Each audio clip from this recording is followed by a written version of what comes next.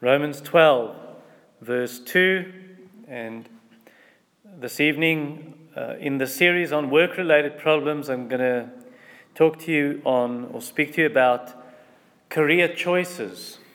Career choices, Romans 12, verse 2. Let's pray. Heavenly Father, as we now open the Word, we come as children to a Father. We come as dependents, acknowledging our need, confessing our poverty. We are poor, you are rich. O Lord, please would you open the truth to us. Open the Word to us. Assist the preaching of your Word by the Holy Spirit, that we would not merely hear the Scriptures read and explained, but would have the veil removed from our eyes to see, to understand, and to find the riches and the treasures of Jesus Christ. Amen. All right, so career choices. Romans 12, verse 2, and this evening in the series on work-related problems, I'm going to talk to you on, or speak to you about career choices. Career choices, Romans 12, verse 2. Let's pray. Heavenly Father, as we now open the Word, we come as children to a Father. We come as dependents, acknowledging our need, confessing our poverty. We are poor, you are rich. O Lord, please would you open the truth to us. Open the Word to us. Assist the preaching of your Word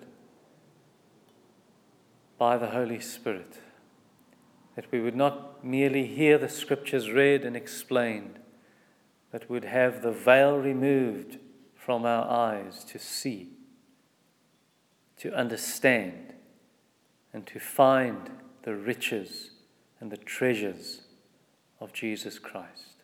Amen. All right, so career choices, it's very relevant and a relevant subject and topic this evening, not only for pupils at school or for students, students in a university who might wonder where they will find a job after their studies, or for high school people thinking, what am I going to study and what career will I follow? I think it's very relevant in this day and age, and in this time especially, because of the lockdown, not only in South Africa but worldwide. Many people have lost their jobs, and now they need to rethink, and maybe they need to find new direction and find a new job and perhaps even change careers. So how do you decide on these matters? And perhaps even you didn't lose your job, but you resigned because you don't find fulfillment in your job, or maybe there's a lot of sin in your workplace and people expect you to sin and you simply cannot do that, or you're looking for a better job. So how do you choose? How do you decide what is the right job? Now, I'm going to give you 4 principles that we're going to follow to find the right job and to choose the right career. Let's read the verse and then we'll draw the principles from there. Romans 12:2. Do not be conformed to this world, but be transformed by the renewal of your mind, that by testing you may discern what is the will of God, what is good and acceptable and perfect. I once saw a short WhatsApp clip about a sheep. The sheep had grown up with the dogs, and you see this sheep acting like a dog, running like a dog, jumping like a dog, frolicking like a dog, enjoying life like a dog, playing with the dogs. And sometimes Christians are like that. So we believe the truth, and we live holy lives. We are sheep, but then when it comes to career choices and practical areas of the Christian life, then we think like the world. So in other words, our Christianity is spiritual, but it's not practical.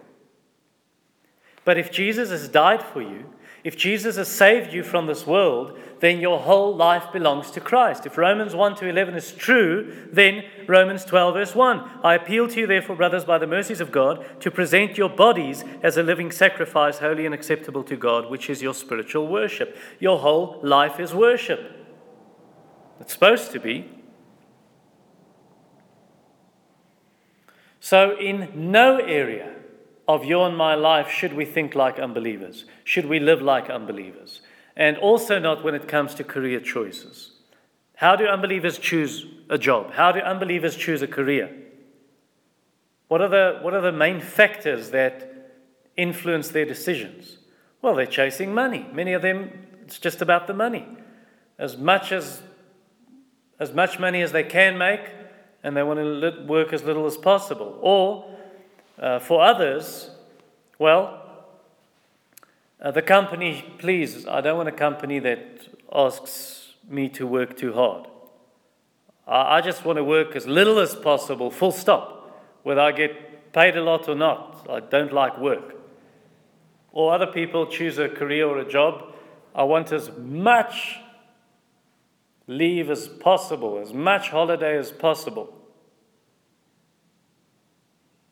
And then others, they just want security. They want security in their lives, so they need a job. Or other people, they won't take a certain job because, I'm worth much more than that.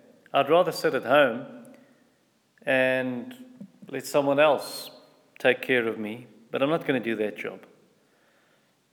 And then other people take jobs and choose jobs on the basis of status. Will I be important in the eyes of other people? Or perhaps choosing a job or a career, are there enough perks? Will I have a nice car? I want to keep up with the Joneses, Will this job make me look successful and feel successful? And then even asking, is this my dream career? Is this what I've always dreamed about?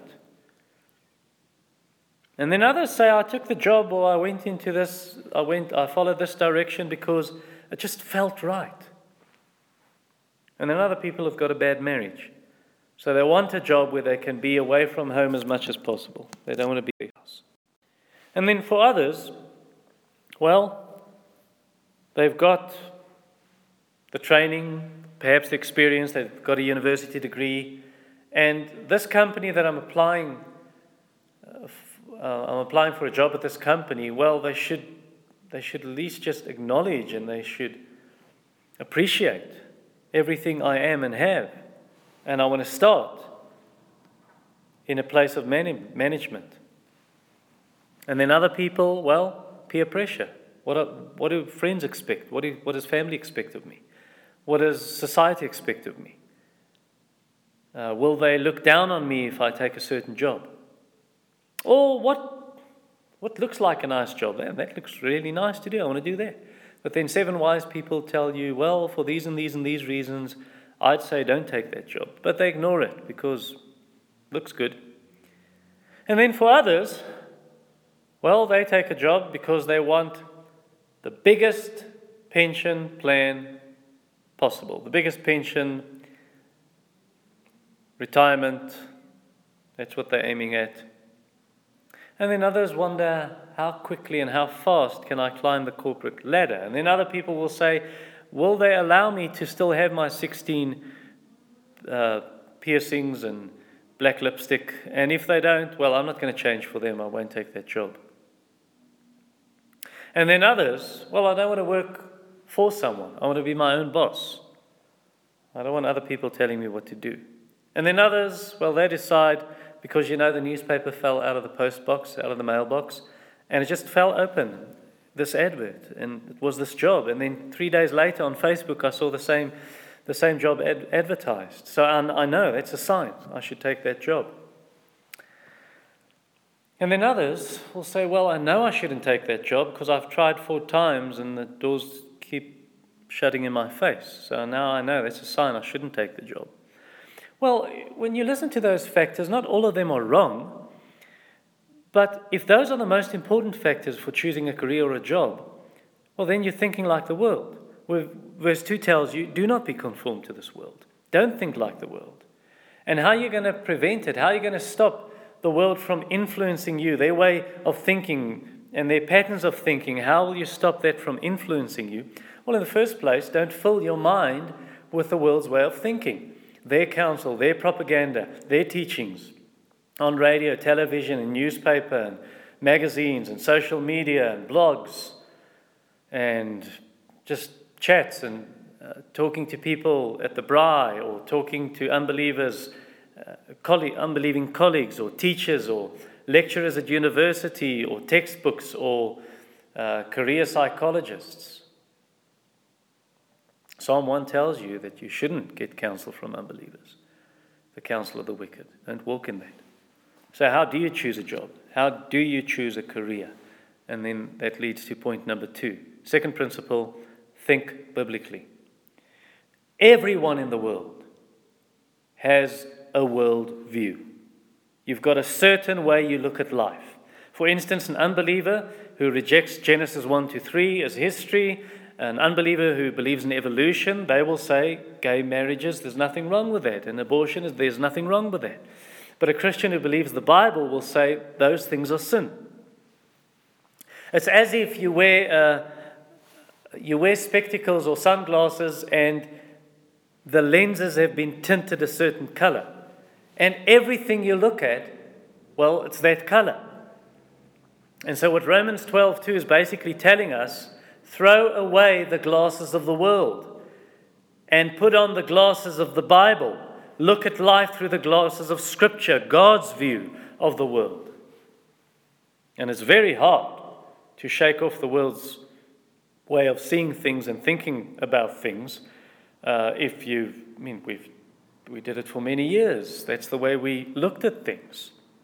And it's around you. It surrounds us. It's like oxygen. It's everywhere. And at a time in our lives, all of us lived there. So it's hard to shake off the world's way of looking at things and thinking about things. But now God has changed us. God has transformed us. He has made us new creatures in Christ. He has transformed us by His Spirit. We have been born of God, born of above, born again, born of the Spirit. Verse 2, don't be conformed to this world, but be transformed. A transformation has taken place, and it's changed our whole outlook on life. And now we need to learn to keep on being transformed. A continuous tense. Keep on being transformed every day of your life. You put off the world's way of thinking and you take up God's way of thinking. More and more we are transformed into His image. Because otherwise what will happen is you'll work like an unbeliever. An unbeliever, he enjoys his job, he makes money, but he's not doing it for the Lord. He's doing it for himself. And what does it help? What does it help? You really enjoy your life on earth, but you dirt poor spiritually, and you will be poor forever in hell. In that case, your problem is your mind doesn't work correctly. And then someone says, what do you mean? What do you mean? I'm a medical doctor, I'm a lawyer, I'm an engineer, I'm a smart man. I think deeper than most people you know. No, you don't think deeper than them. You are living for the here and now. You are living for the present. You are living for the moment. You are not thinking clearly of what is going to happen with you when you breathe your last. You simply write off the Bible as a fairy tale because National Geographic discredits the Bible. But you've never studied the Bible for yourself. You've never really done research and dug into the Bible. And your rejection of the Bible, well, it's as illogical as a judge or a magistrate that finds someone guilty without there even being a court case. And to prove to you that your mind is not working correctly, well, I can show you that you are morally foolish. Some examples. You know that alcohol, drinking so much alcohol, well, it's detrimental to your health, it's detrimental to the happiness of your family, but you keep on drinking and getting drunk at every opportunity you can. You know that taking another man's wife is going to break up that family, and it's going to break up your own family, and it's going to break your spouse's heart, and it's going to break your children's heart if you commit adultery, but you do it anyway. And then you tell me your mind is working correctly. I don't think so. Jesus must change you into a new person. You must realize you are lost. You have sinned against a holy God. You deserve God's judgment. So repent. Confess your sin. Repent of your sin. Plead for mercy. Plead for grace. And believe that Jesus is your only hope, because only Christ bore the punishment for sinners on a cross. And if you call upon him, you will be saved. Everyone who calls on the name of the Lord will be saved. And if Jesus saves you, then you can start thinking correctly about God and your life and career choices and everything else. Verse 2, do not be conformed to this world, but be transformed by the renewal of your mind. You need to start thinking differently. And for that, you need a new nature. You need to become a new person, and only God can bring that change. And then also to continue changing your mind and thinking in a new way, you need to saturate yourself with Scripture, with the Bible, like a drunk man is saturated with alcohol. It must control your life. It must control your thoughts. And so, in this realm, spiritually, the Word of God must control everything. The Spirit of God must control everything about your life and my life. So to merely read a daily devotion, just a short piece and say a short prayer, that's not enough. We must fill our minds with Scripture, read Scripture, memorize Scripture, meditate on Scripture, study the Scriptures, listen to biblical preaching, lots and lots and lots of it. Be transformed by the renewal of your mind. And then ask the Holy Spirit to open the Scriptures to you. I mean, Psalm 119, again and again and again, he asks the Lord, teach me your word, teach me your rules, teach me your statutes. Instruct me, Lord. Let your good Spirit lead me on level ground, Psalm 143, verse 10. Teach me your will. Do not lean on your own understanding, Proverbs tells us. In all your ways acknowledge him, and he will make straight your paths. Let the Spirit be your teacher. Ask him to be your teacher. Ask him to open your eyes to understand spiritual truth. Ask him for wisdom about decisions when it comes to career choices or to finding jobs. And then also start reading with this renewed mind. So you start by searching, by looking for Bible verses on the topic of work. That's not hard to find. You can, even on the internet, just find a Bible concordance. You can type in Bible verses on work, and you'll find a number of verses. And then study those verses. What does Scripture say about work? And then don't just study the verses, but continue praying as you study. Lord, give me more light. Show me more truth. Open my eyes. Help me understand. And then you take these principles, biblical principles, and you apply them, in this case now, to career choices or to finding the right job. And then ask other Christians to pray with you. And then you ask yourself these questions. First question, is my decision sinful? So you cannot take a job that is sinful. You cannot become a prostitute. You cannot be a drug dealer. You cannot be a bouncer in a bar. And perhaps the job is not necessarily sinful, but it leads other people to sin. So in other words, you cannot own a bar or be a barman or buy a bottle store or own a casino because it's tempting other people to sin. So that's not an option for a Christian. And even what we would call normal work, normal jobs, can also become sin if you have the wrong motives.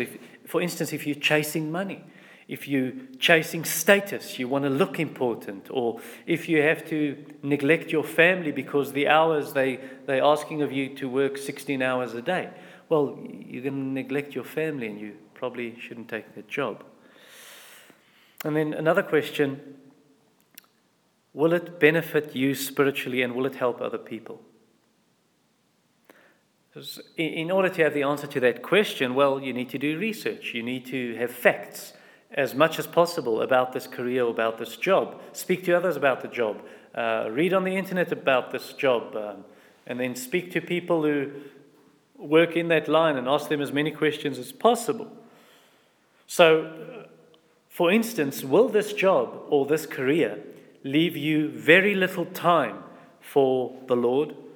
In other words, your devotions and your walk with the Lord, your family, church life, taking care of your aged parents. Will it tempt you to be unholy?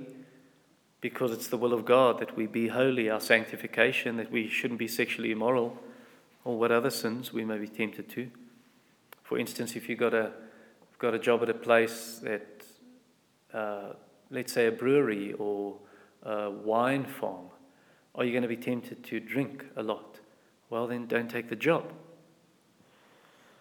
And then also, will it benefit society economically?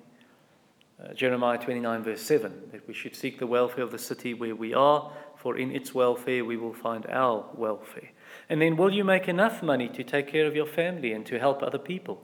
Because the Bible commands you to take care of your family. If you don't, let's say you have no interest in doing that, then you have denied the faith, you're worse than an unbeliever. And Ephesians tells you to find a job and to work honestly with your own hands, that you may have something to share with anyone in need. And then also, will you earn enough money and make enough money so that you don't have to depend on others to support you and to sustain you? Because Thessalonians tells you to be dependent on no one. Now, perhaps you've been looking for a job for a long time and you can only find jobs that pay little, they don't pay much. Well, it's not the best, but if I were you, I would take that job. Take that job just for the time being, and then trust the Lord and pray that the Lord would provide you with a better job. Or maybe you can work yourself up the ranks and you can earn more. So those are important principles. And then also, don't say, I'm not going to take that job because there are too many unbelievers working there. Well, you'll have to leave the world if you don't want to mingle with unbelievers. Why not rather pray, Lord, please protect me against unbelievers? I'm talking about jobs where it's not blatantly sinful, but please protect me against unbelievers. Please protect me against Satan, against the world, against sin, against temptation, and use the opportunity, because God has placed you in this world to be a testimony and to share the gospel with people, to let your light shine before men. Jesus prayed, Father, I don't pray that you'd take them out of the world, but that you'd keep them from the evil one. So pray that kind of prayer. And then another question is, does it fit your profile? I met a man, he took his son for coffee when his son was 18 years old, and he said, right, so what's your plan? What are you planning? What do you want to study next year? And he said, I want to do IT, Dad, computers. And the dad said, why? Why do you want to do that? And he said, because I want to make money. And he said, why do you want to make money? Because I want to buy musical instruments so I can make music, Dad. And his dad said, skip the middle, go and study music. Because he knew his son is really passionate about music. And sometimes it won't happen that way. Sometimes you're going to have to do something. It's not your line of interest, like building the walls of Jerusalem in Nehemiah 3, and you even have goldsmiths and perfumers building the wall and Levites. So sometimes you're going to have to build the wall. It's not really what you planned to do and wanted to do. That's not your line of interest, but it's duty. You'll have to do it. And in that case, you still have to give your best. What your hand finds to do, do it with all your might. But the normal pattern of things, in the normal way of things, God has given you certain talents, certain interests, certain skills, certain desires, and it's good and it's right to choose a career and to choose a job in that line. For instance, in 1 Timothy 3 verse 1 and 2, it says, if anyone desires the office of an overseer or an elder, That's a good desire. It's good. God has given you that desire. And then you need certain skills and certain moral qualities. He says, for instance, you need to be able to teach. So God has equipped you that way, so it's good and right to find a job in that line. Now, if you don't find a job where you can use your skill, perhaps you can start something by yourself. Just start doing it. Ask the Lord's blessing. Lord, you've given me the skill. Help me. For instance, a family in our church, they won't have work because of the coronavirus and the lockdown until February 2021. So they can't sit still and do nothing. So they've decided, well, we've got the skill. We can make pies. We can make rusks. We can make other pastries. And they started doing that. And they're selling stuff, and that's good and right. They've used their skill to do something. Now, perhaps it's not the very first skill you're going to use, but then pray and plan for alternative options. Are there alternatives? That, well, I've not only got one skill, I've got a number of skills. And skill number 1 didn't work, skill number 2 didn't, but perhaps skill number 3. Another question, ask yourself, what do other believers say? So if you're still a child at home, ask your parents. God has given you parents. Or if you don't have parents, or they're not Christians and they don't care, well then ask older and mature believers. And for the rest of us, that goes. Don't just make a decision and go through with it. Ask other believers, what do you think? In the abundance of counsel is a safety, we learn in the book of Proverbs. And that's one of the ways God makes his will known to us. When it says the renewal of your mind, remember God has renewed other Christians also. He's renewed their minds also. They also know Scripture. They also know God. They also have the Holy Spirit. So then speak to them. For instance, I plan to study, to do further studies, and I tried a number of avenues, and doors were closed and shut and shut and shut. And eventually, this particular line of studies in theology, I really thought this is a good option. I spoke to the council at the seminary, or some of the lecturers. I spoke to the elders. Everything was right. I even had the money. I would have been able to pay for the studies. And then I asked the elders of the church, what do you think? We discussed it. They also spoke to the lecturers of the seminary. And the elders said, we know you want to do further studies, and we support that kind of thing. It's important, but you will not be able to do both your work at church in preaching the word and having other ministry responsibilities and these studies. It's too much. You're not going to make it. And they were right, because someone I know well did do those studies and just could not keep up. It was just too much. And so that was the way God spoke to me and said, no, you cannot do this. Principle number 3, make a decision. 2 weeks before I got married, I got cold feet, meaning that I just wanted to pull out. And I thought, this is a big decision. And to feel anxious when you make a very big decision, a life-changing decision, that's normal. Even Jesus felt anxious the night before his death in the Garden of Gethsemane. Now, that was a bit different. We can't really compare ourselves to that. But I'm just trying to show you that people do. We shirk. It's almost like we want to pull back. This is a really big thing. And that does not mean, when that happens, it does not mean God is trying to tell you don't do this. It does not mean God is trying to tell you this is the wrong decision. If you have followed the steps I pointed out just a moment ago, well, then you don't need to question yourself. You don't need to second-guess yourself. Make the decision and go through with it. Yes, but someone says, objection, how do I know 100% this is God's will for my life? Well, you measure this decision against God's will in Scripture. Verse 2, second part, that by testing, meaning testing it against Scripture, testing it against God's revelation, His Word, that by testing you may discern what is the will of God, what is good and acceptable and perfect. And if your decision lines up with Scripture, well, then it's good and acceptable and perfect. That's God's will. You can know. This is what God wants me to do. If your decision, well, it's against Scripture, and it doesn't line up with Scripture, then you know it's not the Holy Spirit leading me. This is my emotions, or it's the flesh, or it's hormones, or I haven't slept enough, or it's the devil, or it's the tablets, the side effects of medication, or it's sickness or stress or something else, but it's not God. Because it goes against Scripture. All right, so I'm trying to tell you, excuse me, and make the point that we shouldn't be in doubt, we shouldn't become anxious if our decisions don't go against the Bible. If your decisions are not against Scripture and you have not transgressed any biblical principle and your conscience doesn't bother you, you don't have to doubt. You don't have to be anxious. God is not angry at you. You can accept, God has given me this job. And then you do that job to the glory of God. And finally, number 4, remember that God is sovereign. Usually, the Lord works in the ways I've just explained. That's His normal way of doing it. He's given you the Bible, He's given you prayer, He's given you other believers, the counsel of mature Christians, and all the things I've just said. For instance, I know a woman, she was a very successful woman, a career woman, a chemical engineer, and then she had children.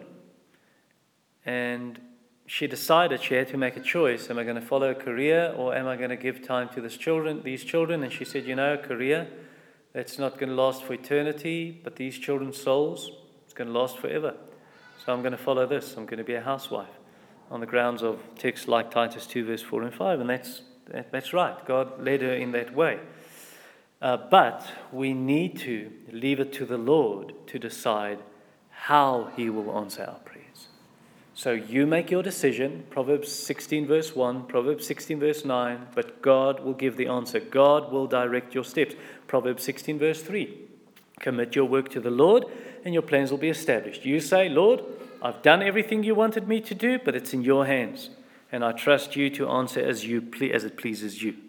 And sometimes you've made all your plans and it's not unbiblical, it's not sinful, but then God just turns your plans on its head, right upside down, and He answers in a way you would never have expected.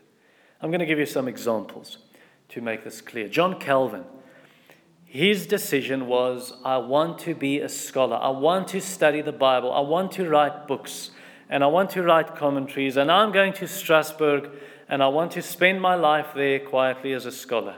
And so he went from his hometown in France, went to Strasbourg, but then Charles V and Francis I, they were at war with each other, so their troops blocked the road, so he had to take a detour and go through Geneva in Switzerland.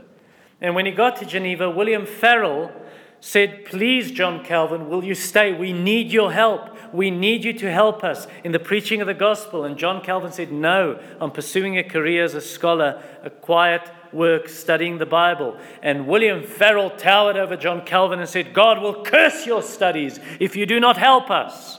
And John Calvin got such a fright, and he thought, this is God speaking to me through this man. And he stayed in Geneva, and he did a great work for the Lord in Switzerland as a reformer and a preacher. That's like the Apostle Paul. I want to go and preach here. God stops him. I want to go and preach there. God stops him. I want to go and preach here. God stops him. And eventually God speaks to him in a vision at night, a dream, saying, you must go to Macedonia and preach the gospel there. So he had his plans, and they weren't sinful, but God stopped them. God decides how long you will stay in a certain town, which town you will go to, and how much profit you will make. James 4, verse 13 to 15. Another example, Martin Lloyd-Jones. Martin Lloyd-Jones had a very promising medical career ahead of him. He finished his studies as a medical doctor, and he was the assistant of Lord Horder, who was the personal physician for the Queen. And Lloyd-Jones probably would have succeeded him, but then the Lord just burdened Lloyd-Jones. I have to preach the gospel. I can do no other. And he left his medical career and became a very influential preacher in the 20th century. A friend of mine had plans to become, now I need to find the English word, I've got Afrikaans notes. It's almost like a game ranger, but not quite. So anyway, he decided to go in that direction, and everything was planned. Everything was to a T. It was worked out. It's going to happen. And then the night before he had to go, or very soon before he had to leave for Botswana to start the new job, God just turned things around, and God stopped it all. And today my friend doesn't work with wild animals, but with sheep. Meaning people, Christians. He's a pastor of a church. God called him to the ministry. Here's another story. My brother worked at one of the biggest companies in our country, Sasol, and he decided to resign. He's a chemical engineer. He decided to resign from that job because the hours were just too much. He did not see his family. He did not see his wife. He did not see his children. He did not have a family life. And he decided, this is wrong, I'm resigning. He resigned, and he was without work for 7 months, applying at different places, applying, didn't find work, and eventually God had orchestrated it so that a friend, a colleague, an ex-colleague, sent my brother a message on his birthday, happy birthday. He hadn't heard from this ex-colleague for 7 years. And now this guy sends a message, happy birthday, are you still in Secunda? Do you still work at Sasol? And my brother said, no, I'm without a job. I resigned, and I haven't been working full-time for 7 months. And this ex-colleague said, oh, we're looking for an engineer at Hatch, at our office in Secunda. Please, would you apply? Call this number. And my brother did. And as he went to see the guy, just for an informal talk about this, the guy at Hatch Secunda, the guy said, the guy got a phone call, and he said, no, I can't talk now, I'm busy with an interview. My brother didn't know, this is the interview. And to cut a long story short, they were busy retrenching many people at Hatch, so there weren't jobs, but they created a special job for my brother at Hatch. And then a last story. A preacher in the north of Scotland. He had many missionaries come to his church very often to keep the church alive in terms of missions. Just bringing it under their attention again and again, the importance of world missions. And so this day there was a guy preaching, a missionary, and the guy spoke about South Korea, lot of talking about Korea. And man, he sat there burdened, really burdened. He said, oh, this is so weighing on me, Korea. Should I go to Korea? Lord, are you trying to tell me something? And so he did something I don't think we should do, but God is gracious and merciful. He works through our mistakes. But he said, Lord, give me a sign. Give me a sign if I should go to Korea. And I'm going to explain now why I say we shouldn't do that. He asked for a sign and said, Lord, if I should go to Korea, let someone say the word Korea to me tomorrow morning. Or not tomorrow morning, tomorrow, Monday. And he knew he was going on leave, on holiday that Monday, so he wouldn't see any of the church members on that Monday. And so Monday they left on holiday, and the first night he stayed at a friend's house, a colleague, a fellow pastor. And this pastor, he told him about the burden, but he did not mention the name of the country. And his friend laughed and said, maybe the Lord wants you to go to Korea. All right. He went to Korea. When he got to Korea, they asked him, please, they heard him preach, please will you teach us expository preaching? We've been praying about this. And after some discussion, he found out that those pastors started praying very earnestly about the matter the very month the missionary preached at his church and spoke about Korea.